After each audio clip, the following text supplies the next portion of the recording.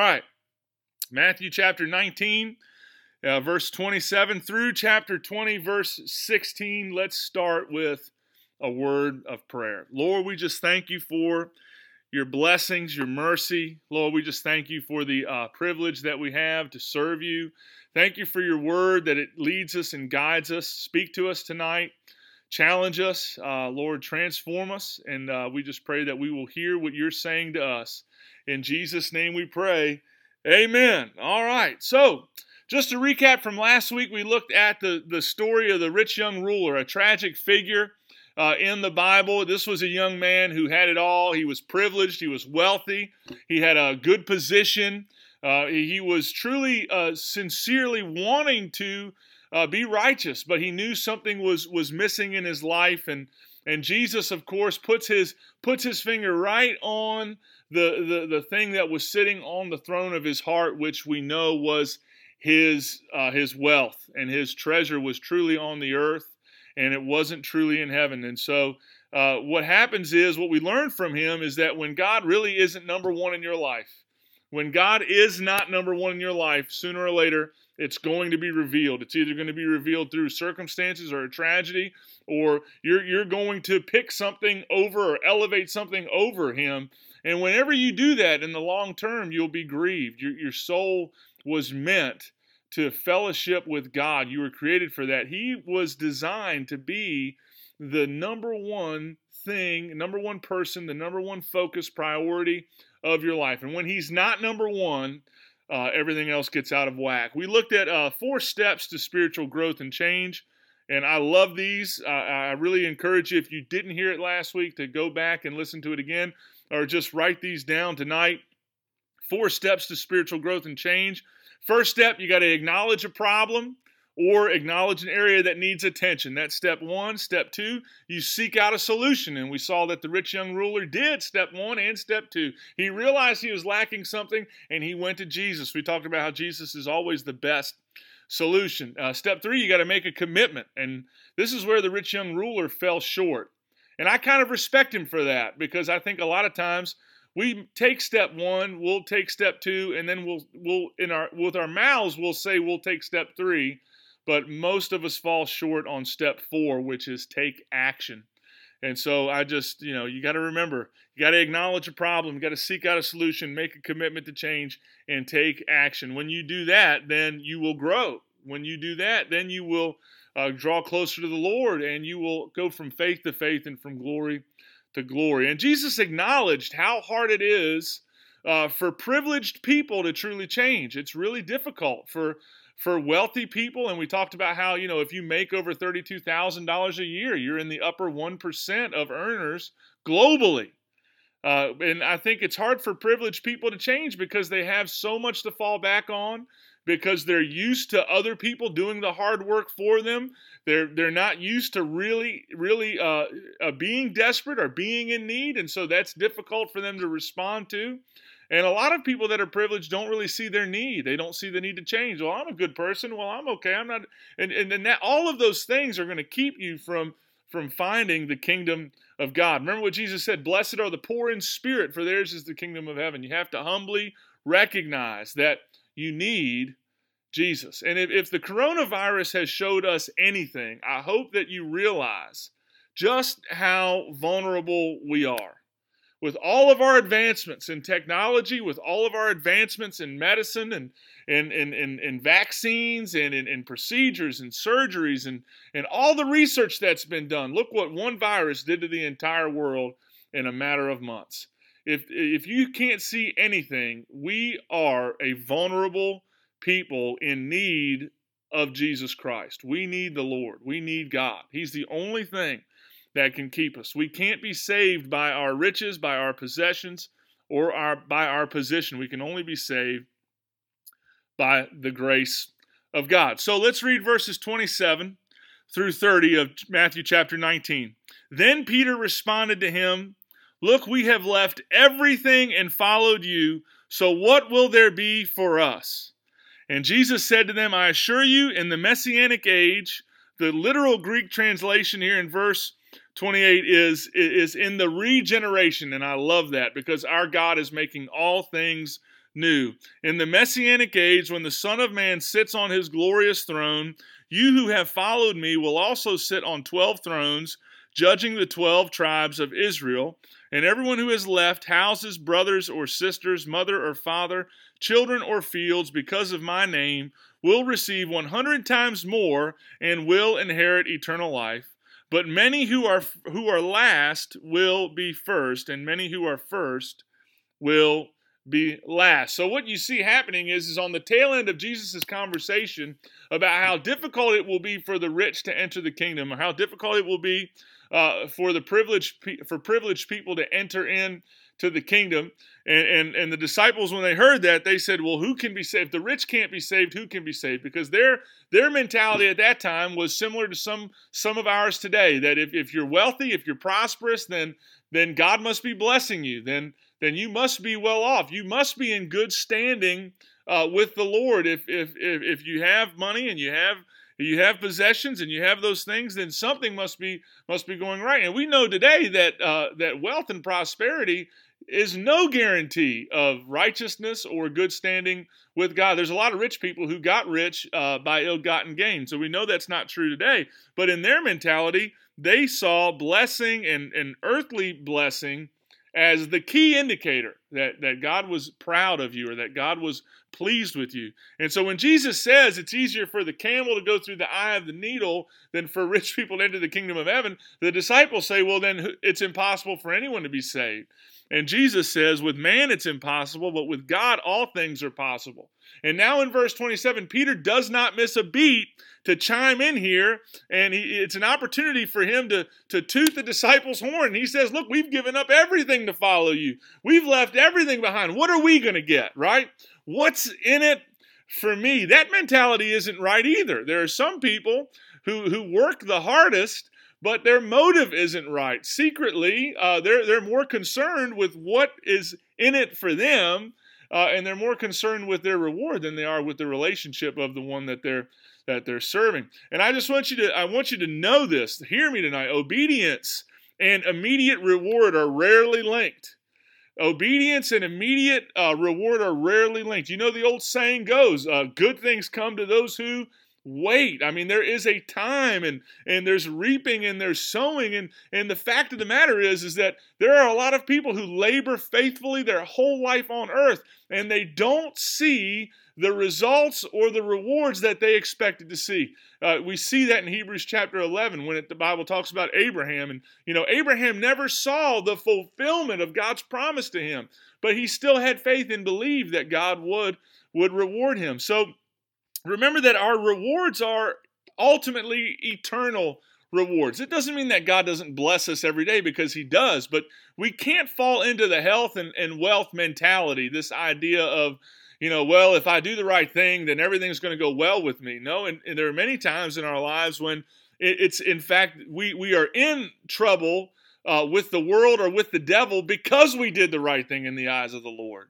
So just remember that. Obedience and immediate reward, it's rarely linked. Now, Peter is assured by Jesus that he and the 12 disciples, excluding Judas, so Peter and the 12 disciples, and I think that, we know what happened with Judas, and we know the disciples replaced him with Matthias in Acts chapter 1, but I firmly believe that the apostle Paul was God's intended replacement for Judas, and Paul says that in 1 Corinthians 15:10, that he was an apostle born out of season.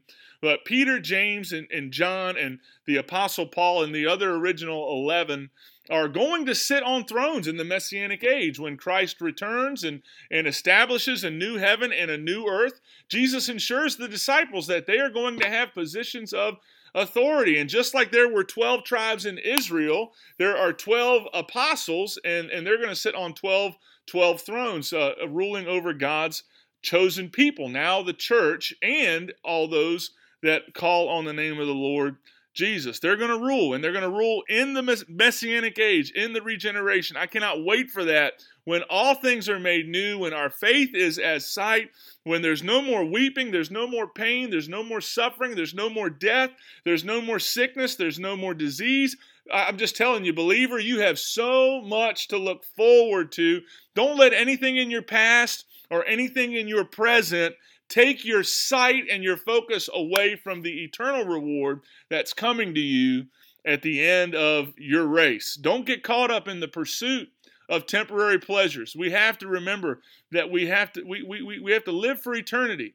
The heavenly reward, Jesus says, anyone who gives up the relationships of this world or the material possessions of this world, they're going to receive 100 times greater than anything they gave up for the sake of Christ. It's payday someday. God rewards faithfulness in eternity for all eternity.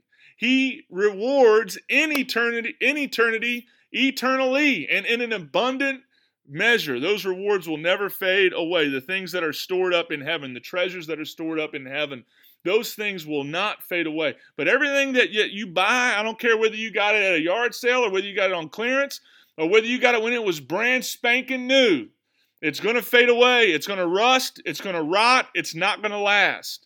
And those who've been rejected by their earthly families for deciding to follow Jesus, they're going to be embraced by a larger heavenly family. And that's a big thing the church is supposed to be also. We're supposed to embrace those who have been rejected by their families, those in other parts of the world that have had martyrs and pastors in the Middle East and in Asia and Southeast Asia who have had their families taken from them. They've given up their family for the sake of Christ. They've refused to compromise the sake of Christ, even at the risk of having their own families arrested or murdered in front of them. Those who have made those sacrifices for the sake of the gospel are going to be rewarded eternally. We shouldn't look at verse 29 as an excuse to neglect our family in the sake of doing church work. That's not what Jesus is saying there. What Jesus is saying there is that those who are rejected by their families because they choose to follow Christ, or those who have their families taken away from them, are not going, they're going to be rewarded handsomely. They're going to be paid back 100-fold. So I got a question for you. Are you working towards an eternal reward or towards a temporary comfort? Are you working towards an eternal reward or a temporary comfort? Are you concerned with storing up treasure in heaven, or are you so busy trying to have the nicest stuff on earth? You have to answer that. I'm sorry I can't answer your text because I'm filming on my phone. But you can answer that. Are you concerned with storing up treasure in heaven, or are you trying to have the nicest stuff on earth? Are you working towards an eternal reward or a temporary comfort? Only you can see that. Only you can know that. I can't say that. I can't judge that. I can't make that determination. Only you can, and you can be sure that God knows. God knows for sure. And before we move on to verse 30, I just want to remind you there's only 3 things that are going to last forever. 3 things. God's word. God's word, heaven and earth may pass away, but my word will never pass away. Jesus said, God's word, eternity, and your soul. Every human being is designed to live for eternity and to spend eternity, either with God or eternally separated from God. And how we live this life determines where we spend the next one. And I'm telling you, this life is a vapor. It's a mist. It's like the flash of a cold breath on a cold day, and it's gone. Just as fast as it shows up, it's gone. So we need to be mindful of that. We need to be reminded of that a lot of the stuff that we're obsessing over, it's not worth it because it's not going to last. Now, verse 30, Jesus says, many who are first will be last, and the last will be first. Those who seem important now will at the end, those who are at the end of the line now, those who seem important now will be at the end of the line later. Those who are overlooked and unassuming, those that are last place, those that are last picked, the poor, the unseen intercessor, the behind-the-scenes servant, they're going to be promoted to the front of the line in heaven. I think we're going to be shocked in heaven as we see, mega church pastors passed by unseen and unknown prayer warriors when we get into heaven. God pays fairly. He knows how we spend, and there are so many people that serve so hard. I think about the widows that are intercessors. They pray day and night. They're unseen. They're unknown. but God sees them and God knows them. And when we get to heaven, I think we're going to be amazed at those who we thought, man, that person seemed really important on earth, but they're at the back of the line, and someone who was totally overlooked by people, they were seen and known by God. We're going to be shocked, I think. And Jesus he always turns the world's values totally upside down. And in the life to come, the first will be last. Those that are willing to sacrifice now for greater rewards later are going to move to the front of the line. I think about Abraham again in Hebrews 11, where it says he dwelled in tents. Abraham was one of the wealthiest, richest people of his day and of his time. And the Bible says that he was willing to live in tents. Why? Because he was looking for a city whose builder and whose maker was God. And I just think it's so sad when you look at how so many of us, me included, we live in our comfort zones, barely moved or motivated by eternity. If we're honest, we're barely moved or motivated by eternity, when the fact of the matter is that this life is so short and the next life is forever. We need to be evaluating what we value and how we're living our life. Hear me today. Please don't forfeit eternal rewards for temporary pleasures. Don't forfeit eternal rewards for temporary pleasures. I love what the Fire Study Bible says here about verse 30. It says that the first are those who, because of their wealth, education, status, or talents, are held in high esteem by the world and sometimes even by the church. The last are those who are unknown and considered unimportant. But in the age to come, many who were thought to be great leaders in the church will be given positions behind others, and many who were unknown will be exalted to glorious positions. This is because God values people not by their outward appearance, but by the sincerity, by the purity, and by the love in their hearts. I love that. I love that. So you may feel like you're in last place. You may feel like you're overlooked and you're unnoticed. You're seen by God and you're noticed by Him. Continue living and working for eternity. Now we go to chapter 20, and I'm going to read the parable of the vineyard workers. For the kingdom of heaven is like a landowner who went out early in the morning to hire workers for his vineyard. After agreeing with the workers on 1 denarius for the day, he sent them out into his vineyard. These first workers being hired at about 6 a.m., and they're agreeing on a denarius, which was the common daily wage at that time. He went out at about 9 in the morning, and he saw others standing in the marketplace doing nothing. To those he said, You also go to my vineyard, and I'll give you whatever's right. So off they went. At about noon and at 3, he went out again and did the same thing. Then at about 5, so there's only 1 hour of work left. At about 5 in the evening, he went out and found others standing around and said to them, Why have you been standing here all day doing nothing? And they said, Because no one hired us. So he told them, You also go out into my vineyard. In verse 8, when the evening came, the owner of the vineyard told his foreman, Call the workers and give them their pay, starting with the last and ending with the first. Notice how the order is switched here.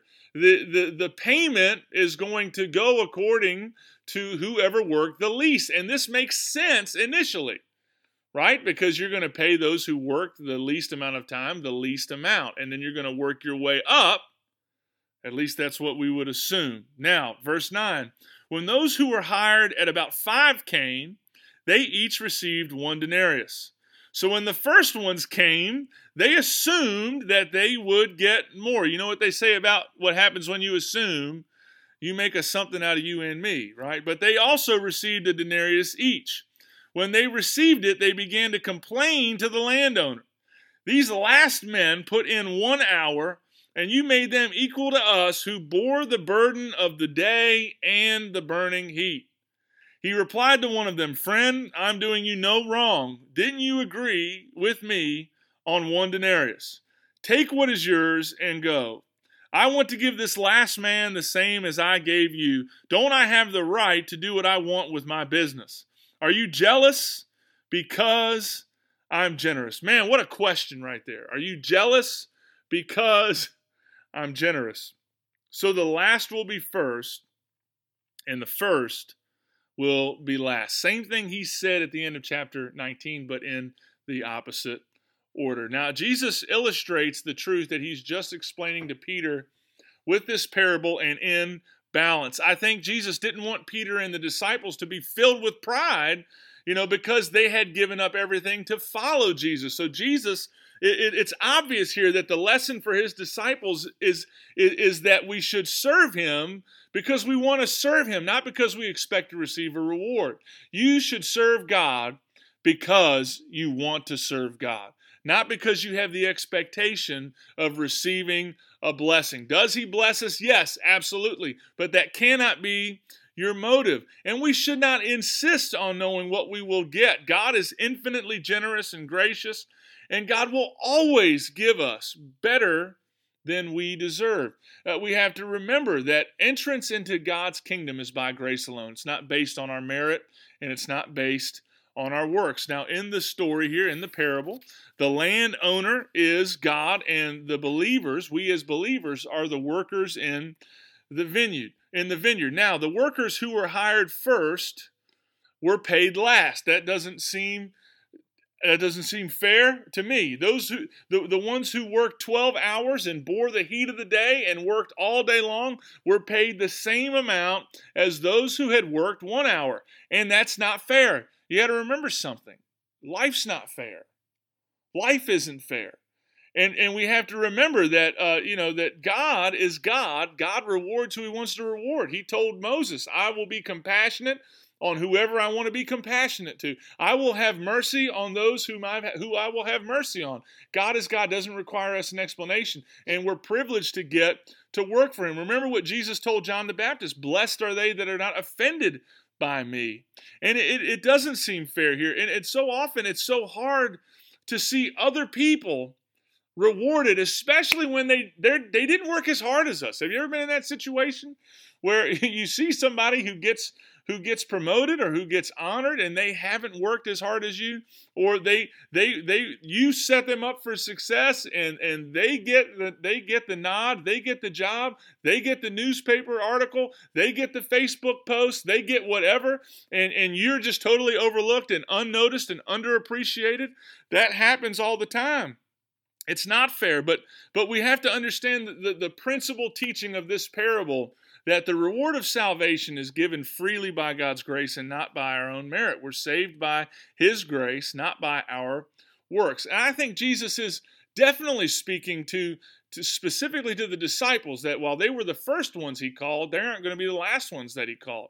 And I think about Peter, who was rewarded, but the Apostle Paul was called much later, and he was called after persecuting the church. But yet the Apostle Paul was blessed. God blessed the Apostle Paul for his devotion when he didn't serve, and he wasn't the first in line. He wasn't in the first group. So there's definitely Jesus speaking directly to the disciples. He's also definitely speaking of the Jewish people, where they were God's chosen people. And they had the opportunity for salvation from the beginning. And later the kingdom was opened up to the Gentiles. And so, praise God for that. And also, we have to recognize, and this is something we should actually rejoice in, we shouldn't be upset about, but those who profess Jesus Christ as Lord right before they die are just as saved as someone who's been devoted to Christ from their youth. And that's great news for those of us who have had loved ones give their lives to Christ right before they passed away. They're saved. They're just as assured of their salvation as those who have followed Christ their whole life. That doesn't mean that the eternal rewards are going to be the same. That doesn't mean that.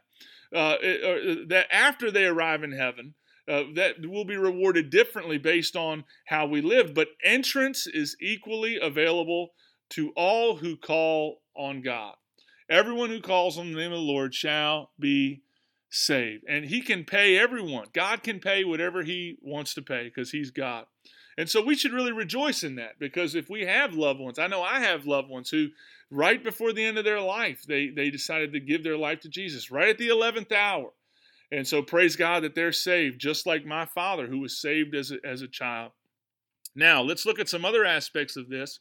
There are some who faithfully work for Christ. This is just the reality of ministry. It's just the reality of serving on earth, that there are some who faithfully work for Christ all their lives, and they do not get a privileged position on earth. They just don't. But God, remember, God freely, He gives freely to those whom He wants to give. He chooses who's promoted, and He chooses who gets what ministry position and what calling in life. You have got to find the joy in serving where God has placed you. You can't compare yourself with others. You have got to run the race set before you. So the obvious meaning of the text is that God's going to grant salvation to all who call on the name of the Lord, no matter when they do it, whether it's later in life or earlier in life. He's going to give them salvation, and that's something to rejoice. But I want us to think about 6 other things, because I know tonight I got some folks watching tonight who you've been out working in the field, in the vineyard for a long time.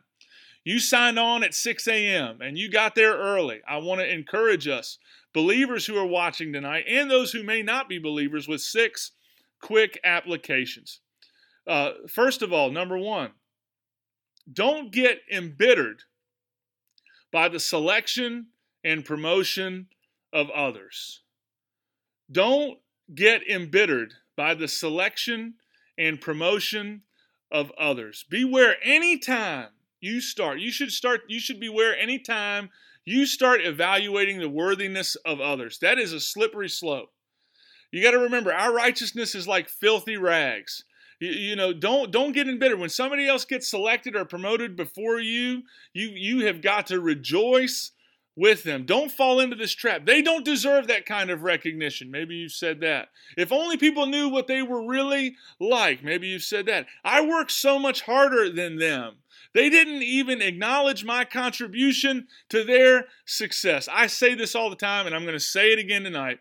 Whenever God blesses your neighbor, rejoice, because that means God's in the neighborhood. And if you act right, maybe He'll stop by your house too.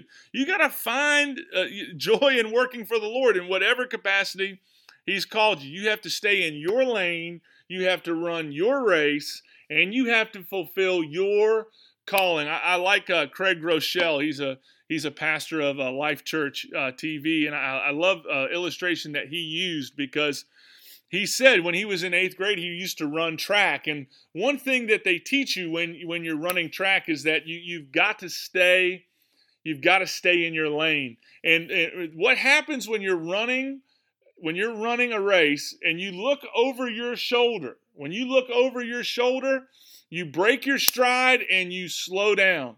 You can't look back. You can't worry about what other people are doing. You've got to focus on staying in your lane. You got to run your race. You got to do it for the Lord, because He's called you to do it, and that's it.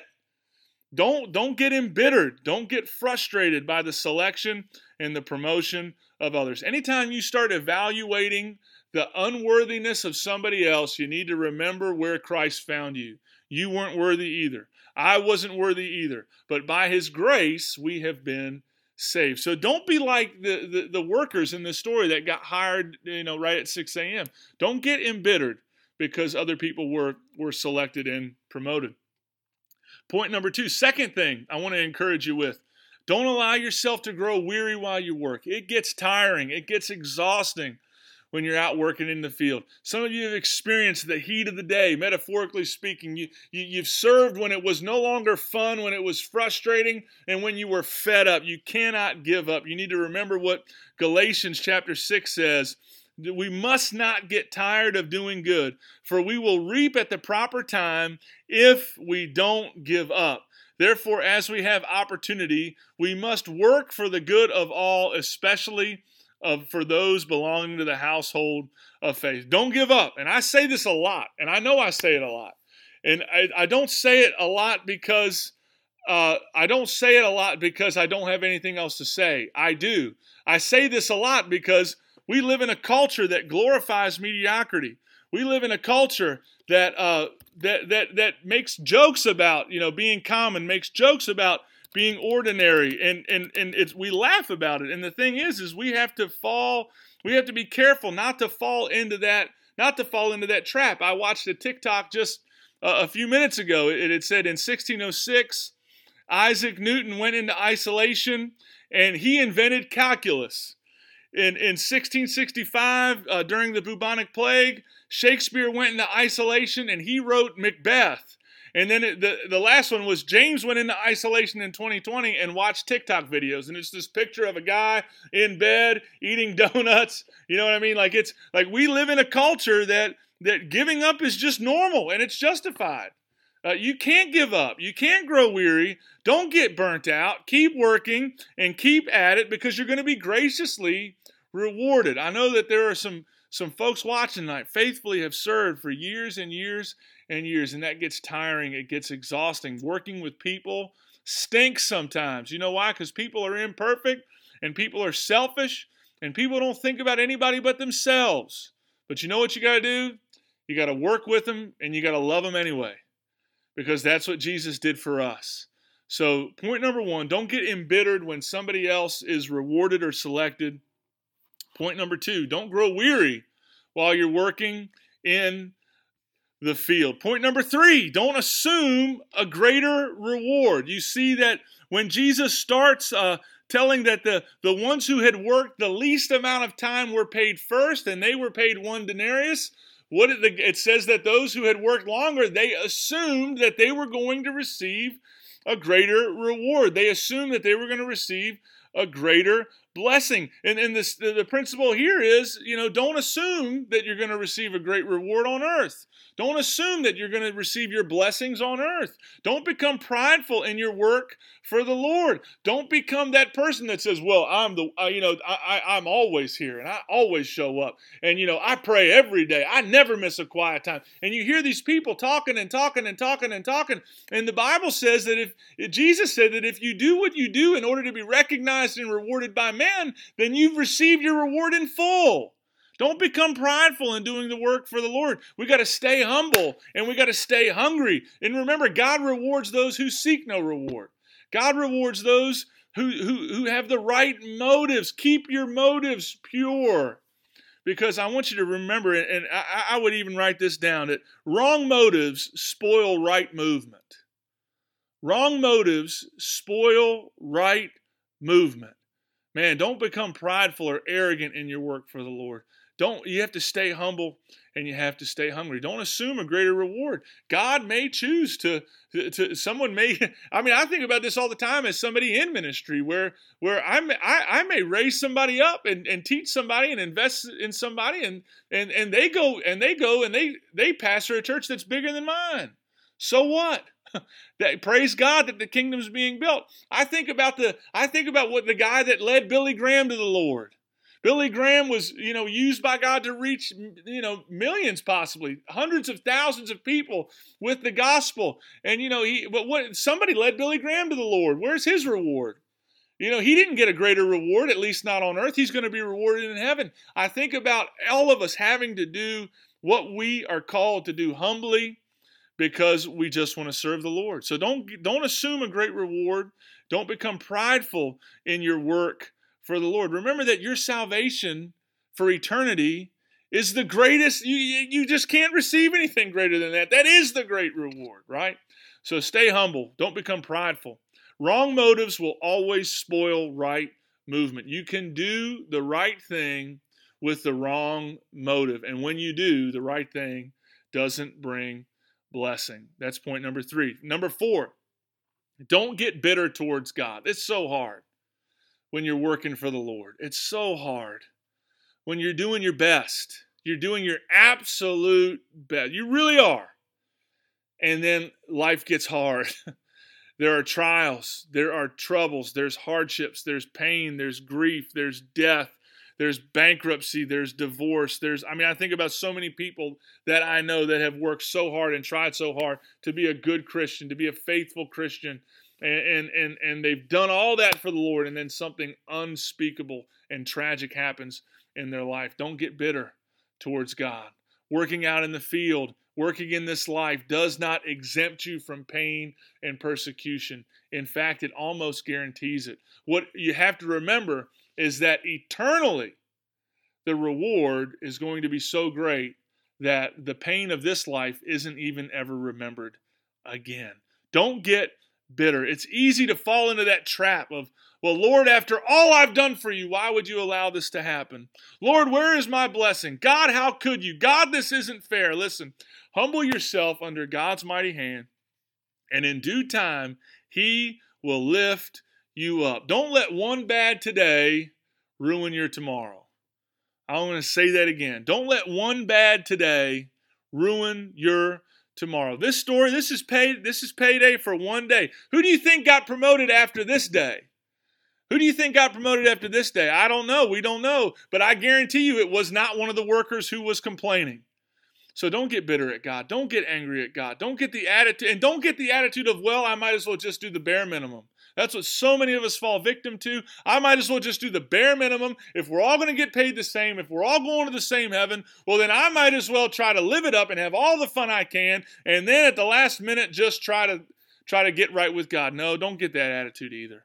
Don't get bitter at God. Focus on His mercy and His justice. I love that in this parable because you see the mercy of God to those who came at the last hour, and you see the justice of God for those who came at the first. And you got to remember that salvation isn't fair. That's why it's grace. It's God's riches at Christ's expense. Salvation wasn't fair. We deserve death. We deserve hell. We deserve eternal separation and punishment from God. But Jesus Christ paid it all for us. Remember that complaining and comparing rarely measure up to anything good. Complaining and comparing rarely measure up to anything good. So anytime you start comparing or complaining, find two things to be grateful about. I don't know how long that'll take you, but you might just stop complaining because it's easier. All right, number 5. Don't focus on your position in line. Just focus on His presence. Don't focus on your position in line. Just focus on His presence. Make the joy of your life simply serving the King. Even if I'm in last place, it's a privilege. Now, I don't want to be in last place. I'm going to work for the Lord because of all He's done for me. But even if I am in last place, it's a privilege. Even if I am totally overlooked for all the hard work I do on earth by everyone else, I know that God sees it. I'm not going to focus on my position. I'm going to focus on His presence. And I love what Mark Batterson said. He said this: I want to go all out and all in for the all in all. Don't focus on your place in line. Focus on His presence. And the last one is very simple. I want to encourage you tonight. Don't wait till the last hour. Don't wait till the last hour. You hear so many people in life, I'm going to have all my fun and then I'll ask for forgiveness. Let me tell you something. No one's promised tomorrow. We're not promised that we're going to wake up in the morning. We don't even know if we'll make it through the night. Answer the call to come to the cross right now. If this pandemic has taught us anything, it should have taught us this: your routine is not guaranteed. Life can throw a curveball at you just like that. There will be unexpected news. There will be something, you'll get blindsided. You just weren't ready for it. It's going to happen. That's how life on this earth is. Don't wait till the last hour. Come to Him. Come to Him now. He's calling us now. Let's answer the call today. Your routine is not a guarantee. One thing is guaranteed. All those who put their faith and trust in Jesus Christ have salvation in the life to come. That's the only guarantee I have. That's the only guarantee I need. That's what I'm going to live my life on. The other guarantee I have is this: that God rewards generously those who serve Him with a humble and a pure heart. So seek Him. Seek Him. Don't worry about your position in line. Focus on His presence. Don't get bitter when you see other people being promoted and selected. Just praise God that you're on the team. Don't grow weary in doing good. Don't get bitter by God. Don't get prideful in doing the right thing for the Lord. And don't wait till the last hour. I'm going to close with something that Augustine said. I love this. He said, pray like it depends on God and work like it depends on you. Pray like it depends on God and work like it depends on you. Let's go all in and all out for the all in all, knowing that our generous and just God is going to pay and distribute to each one of us perfectly and better than we deserve. Let's keep working. Amen. Lord, I just thank you for this night. I thank you for the opportunity to come to your word. I just pray, oh God, that you will just work in the hearts of all those who are watching and all those who are going to watch at a later time. I just pray that you will speak to them. I pray, oh God, that you will encourage them. I pray, oh God, that you will help us, Lord, to just find the joy of serving you. Thank you for choosing us, for saving us, and thank you for all that you're going to choose and that you're going to draw to yourself. I just pray, oh God, that you will just help us during this time to stay focused on you and to do all we can for your glory. In Jesus' name we pray. Amen. Amen. God bless you. Thanks for watching.